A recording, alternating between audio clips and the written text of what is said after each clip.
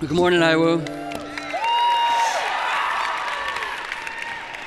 The other day, I did a search for weird laws that actually exist.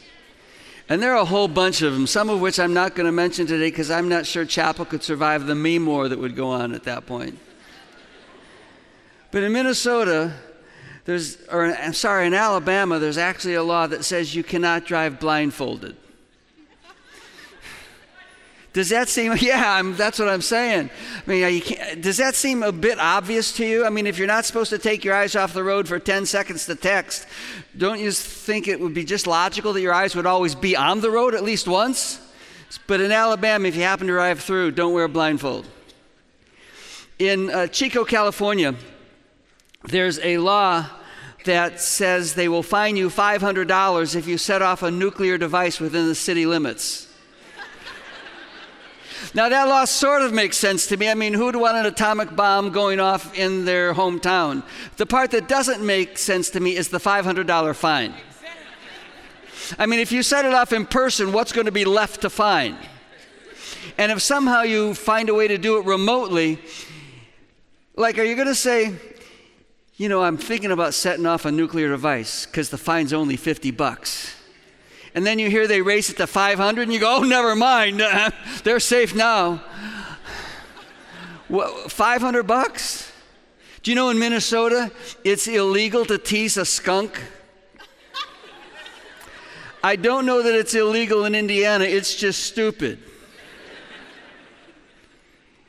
And in Kentucky, by law, a person must shower at least once a year. I'm not sure that would ever be a problem, except I was a freshman here, and there was this one dude in the dorm who, if I'd had that law available to me, I would have said, look right here, because I'm not sure he did all year long. Now, I will tell you, I am not entirely sure that those laws are really laws.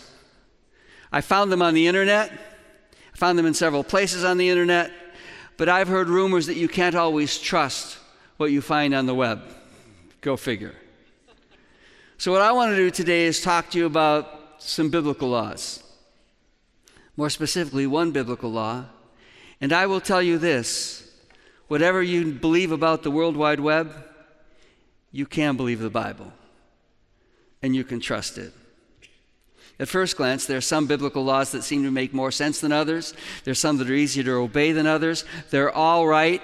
I mean, if they're biblical to us, God's word is true, but they're not all easy to obey. Here's one that's, at first glance, not too hard. Do not murder. I've never been tempted to actually off somebody. I'm glad it's there because I don't want you to be thinking about me. I didn't like that sermon. Let's see if we can take care of that guy. No. But then I read the Sermon on the Mount. And I discovered that obedience to the command might be a little more complicated than at first we think. Because in the Sermon on the Mount, Jesus says, I tell you, you've heard it said, do not murder, but I tell you, don't even be angry with someone. And don't hate someone. And we try to argue our way around that a little bit sometimes. It's harder to process for us.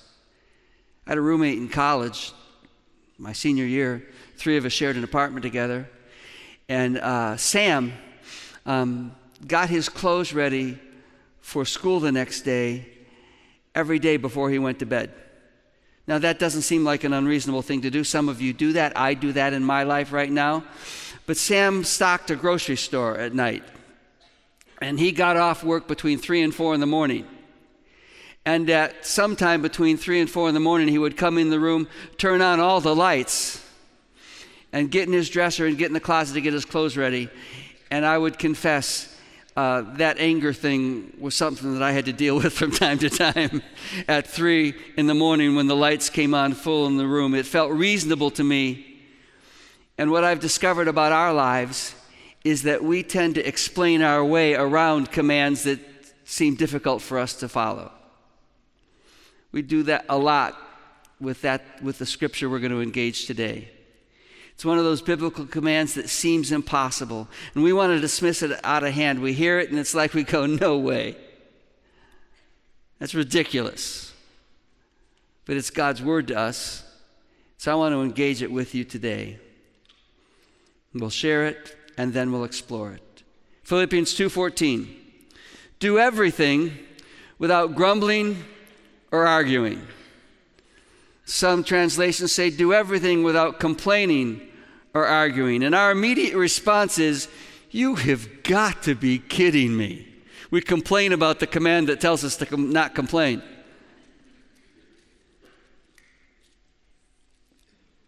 It seems unreasonable to us because we complain a lot. It's not just you I'm talking about. It's me that has to wrestle through this as well. Complaining is something that we all have to wrestle with as God confronts us with this truth. I mean, we complain about politics. It's going to get worse as we go through the next 10 months as candidates complain about other candidates and we complain about them all. We complain about speed limits. We complain about the line at Chick-fil-A. We love Chick-fil-A. We just don't want to wait in line that long. We complain about professors. Let me let you in on a secret. Sometimes professors complain about students. When the alarm on your phone goes off at 6 o'clock in the morning, most of us don't think, thank goodness technology works so well. We just go, oh, is it morning already? We complain about that. What we really complain about is if our roommate gets up before their alarm goes off and goes to the shower before they turn the alarm off, and then it goes off while they're in the shower, and we were planning on sleeping in, and we can't any longer, and that just doesn't happen in residential halls. That sometimes happens in the bedroom with the Bray household. And my wife is never a fan of that. Last week, she says from the front row, 1 Corinthians 13, love keeps no record of wrongs.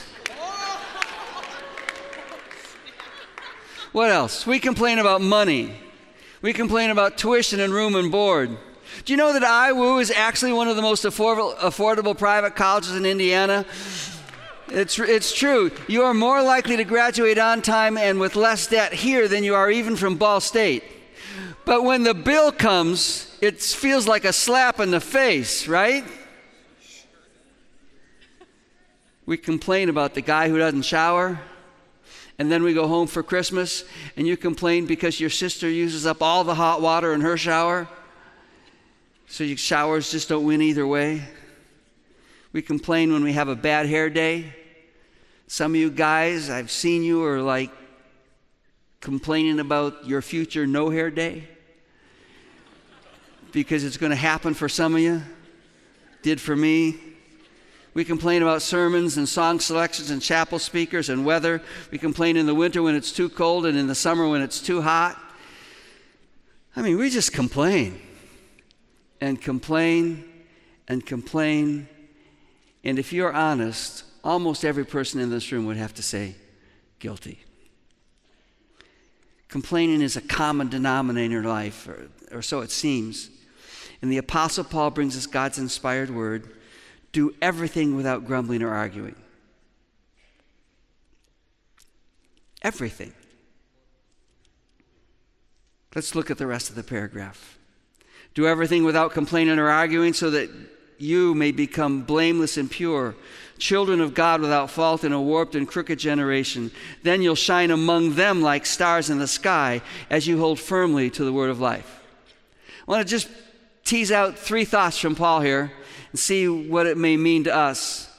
The first question is, why is Paul dealing with this problem of complaining? And I think, first of all, Paul would suggest to us it disrespects God.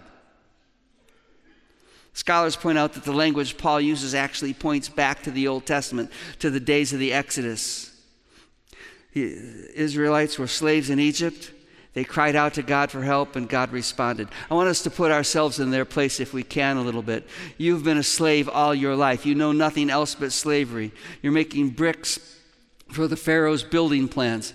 And it's hard work, it's hot work, it's not paid work. You are just a slave.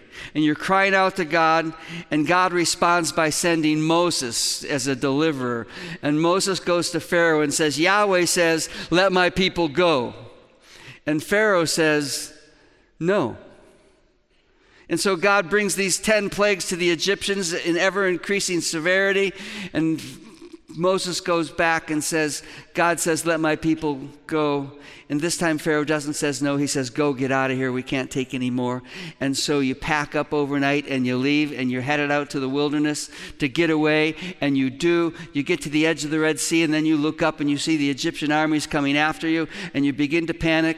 And even though you're out of Egypt, you're afraid and you begin to complain. Has God brought us to the desert to die? And Moses cries out to God, and God says, why are you crying out to me? Hold out that staff over the water, and the water splits, and you walk across on dry ground, which feels weird to you because you're walking across and there's water piled up on either side, and you're hoping that the Lord holds out on that one. You get across on the other side, and when the Egyptians try to follow, the water comes crashing back and they drown. Now you're on the far side of the Red Sea. You're free. You're delivered. You're no longer a slave. Should be celebrating. I mean, we should be high-fiving each other and fist bumping each other and chest bumping each other. And you ever go to the start of the women's basketball games, by the way? They won the other night. Shout out. They did something I've never seen happen in the second quarter. They held the 10th ranked team in the country to 0 points in one quarter. Yeah.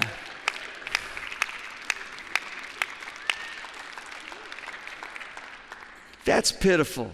Oh, wait. Do everything without complaining and arguing. We should be celebrating. And 3 days in, they're 3 days post-Red Sea. You know what they're doing? They're complaining about water. Not sweet enough. We should go back. The next little journal note in Exodus about the Israelites, about us if we're in their place, comes a month later. You know what they're doing? We're complaining about food, that we're hungry. Even though we're rescued by God, we're complaining. In fact, for the Israelites, complaining seems to be what they do best. They're just always doing that. It seems to be true of the church that Paul writes in Philippi. They complain about each other. They're selfish with each other. They want their own way. They complain about theology. There are a couple ladies in the church that are fighting with each other, and people seem to have taken sides. And Paul writes to them and says, instead of arguing about theology, instead of arguing about whose opinion is better, stop. You're God's redeemed people. He's rescued you from your sin. He saved you. He's chosen you. You're His. You're forgiven. But complaining seems to be what you do best, so just stop. The same message comes to us.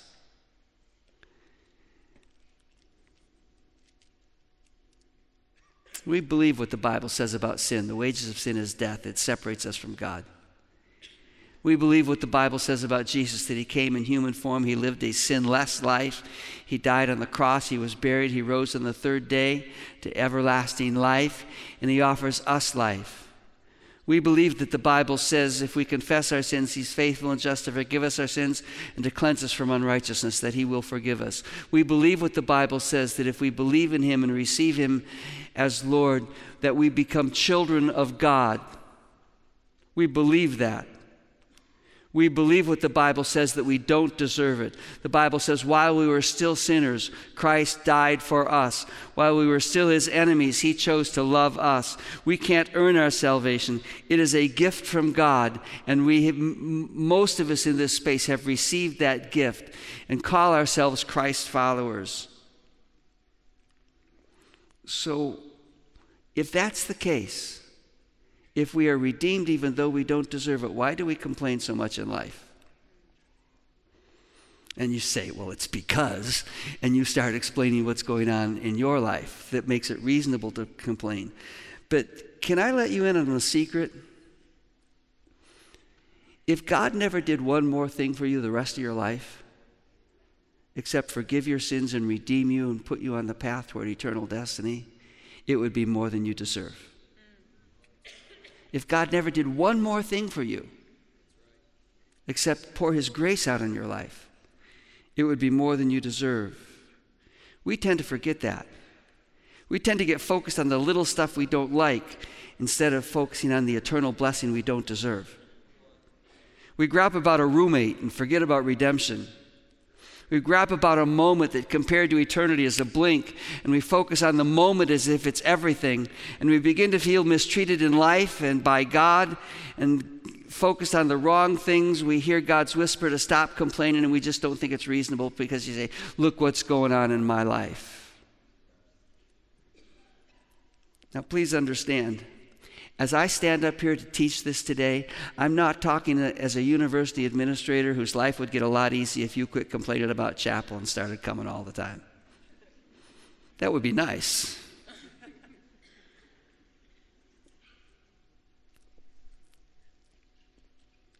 I'm talking from the perspective as a spiritual coach and as a mentor and as someone who needs to hear this as well.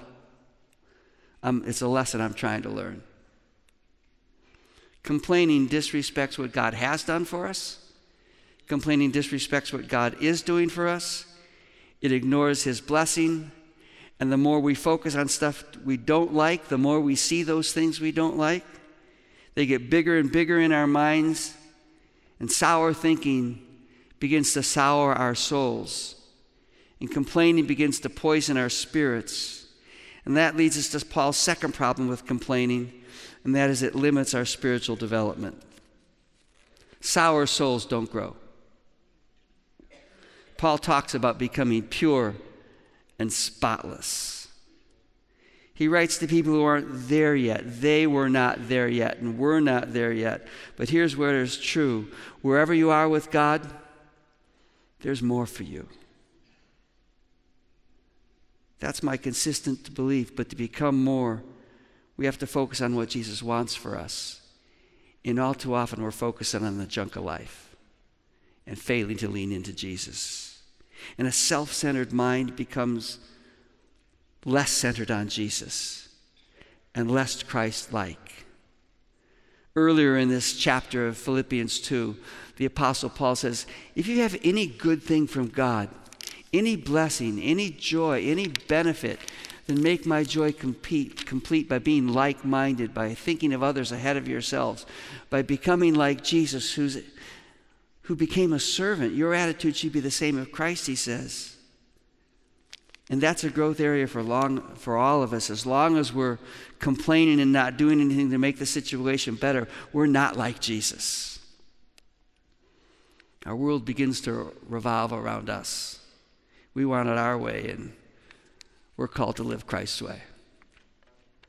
So here's Paul's third problem. Complaining detracts from our witness, our influence in the world. Let's go back to that scripture. Do everything without grumbling or arguing, so that there's a reason to not grumble and argue, so that you may become blameless and pure. Your life will develop spiritually, children of God without fault in a warped and crooked generation. Then, here's the result of being like that. Then you will shine among them, that crooked and depraved generation. You'll shine among them like stars in the sky as you hold firmly to the word of life. Paul makes the argument that we live in a messed up world that desperately needs hope, and that we're their hope. We're their chance. And if all they see when they look at us, God's chosen people, his redeemed people, is a bunch of grumblers, what hope will it offer them? He suggests that radical non-complaining would be so countercultural that we would be like stars in the universe. He invites us to live so that other people, when they see us, would wonder what's going on in our lives, who when they look at us would see the junk that's happening around us just like it's happening to them, and try to figure out, how do they do what they do? How can they keep that attitude? And cause them to say, whatever they got, I need some of that. That's what Paul is saying. When I consider what the world thinks about the church, I think they look at us and think we're negative and small-minded and angry instead of full of joy, full of celebration, full of thanks. Paul looks at us when we complain and just says, stop it. Let me take you one more step. The end of chapter of Philippians, we come to chapter 4, to one of my go-to scriptures in life. Paul writes this, rejoice in the Lord always. I'll say it again, rejoice. Paul is not telling us to rejoice in our circumstances. He says, rejoice in what? The Lord. Thank you, all three of you. Rejoice in what? The Lord. Rejoice in the Lord, what God has done and what God is doing in our life. And the Philippians reacted like some of us. Paul says, rejoice in the Lord. And they say what? And he goes, I'd say it again, rejoice. The circumstance that we complain about is only for a moment. Eternity is forever. So we need to live with the values of eternity. God is at work in your life to make you more like Jesus. Every good thing and every difficult opportunity is an opportunity to let Jesus sharpen you. In all things, God works for the good of those who love him. So rejoice in the Lord always. I'll say it again, rejoice. Let your gentleness be evident to all. The Lord is near. Paul's invited us to take an eternal perspective. Don't be anxious about anything, but in every situation, by prayer and petition, with thanksgiving, present your requests to God, and the peace of God, which transcends or goes beyond all understanding, will guard your heart and your minds in Christ Jesus. Understand, Paul's writing his letter from prison. He's chained to a Roman guard 24 hours a day. He's not saying that his situation is good. He's saying that God is good and can use every situation for good. So we need to choose the way we think. A few weeks ago, it was before chapel, and a girl asked me how I was doing. And I said, better than I deserve. There you go. And she says, what? And I said, I'm doing better than I deserve. She said, why do you say that? And I said, because I'm doing better than I deserve. And she says, where'd you get that? And I said, I've been saying it for 20 years. Why? She says, Coach Babs says that. And she was all stoked that I would say it, confused a little bit. She was amazed that I'd say it. But it doesn't seem that amazing to me. I've been saying it for so long and I believe it so deeply. But I will tell you, I'm still learning this lesson. Most of you know I recently got a diagnosis that's not all that exciting. And if I had to choose to focus less on my health and more on how good God is to me, less on what the future might bring here, and more on God's developing work in my soul so I become everything he wants me to be. Rejoice in the Lord always. I say it again, rejoice. God is at work in every situation. That's why it's reasonable to do everything without complaining or arguing. Even though it seems impossible, I challenge you today, I invite you to open your heart to him, to say, God, do something in me that I begin to choose an eternal perspective rather than an earthly one. I'm wondering, will you give God a chance to open your heart? A chance to help you obey this command that says, do everything without complaining or arguing, or will you just dismiss it?